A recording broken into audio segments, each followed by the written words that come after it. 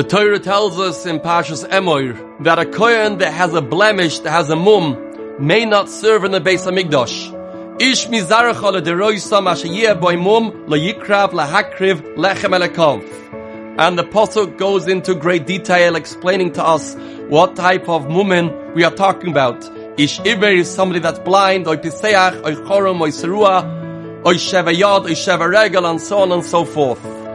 Somebody that has a problem with a bodily function is told he cannot serve in the Beis Hamikdash and he can't bring karbonos. What's the understanding of such a restriction? Why should that be so? What did this person do wrong that he doesn't merit to do the avoid in the Beis Hamikdash? Listen to the most inspiring pshat from the Shloime Kluger in the Sefer Chachma Shloima. Let's go back a second. The Eibishter created the world for one tachlis. Bereshis Bishvil Yisrael Shenikra Reishis. Because the Eibishter wanted there should be a Klal Yisrael that will serve him. The obvious question is, was the Eibishter lacking people or beings that were serving him? He had in Shemayim thousands and thousands of Malachei Ashoretz, Malachei Elyon that we created on day 2 of creation. Why did he have to create man? And the answer is, Hashem Yisbarach doesn't feel the satisfaction that he is looking for when the Malachei Ashoretz are serving him. They don't have a challenge. They don't have nisyonos. They're not faced with any other force. So of course, they serve the Eibishter.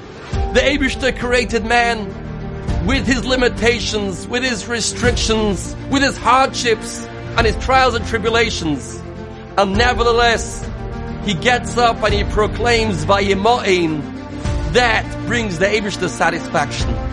Says the Chachma Shloima, a kohen that has a mum, he doesn't see well, he can't walk well, his arm doesn't work the way it works by a regular person.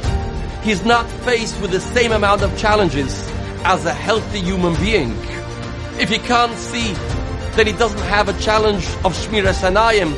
He doesn't have to say Vayemoin when he's walking down the streets. Says the Eibishter, he is not a kohen that can serve in my Beis Hamikdash. I am looking for people that have challenges of being tested on a constant basis. Every move that they do, every time they open their eyes, they proclaiming Vayemoin.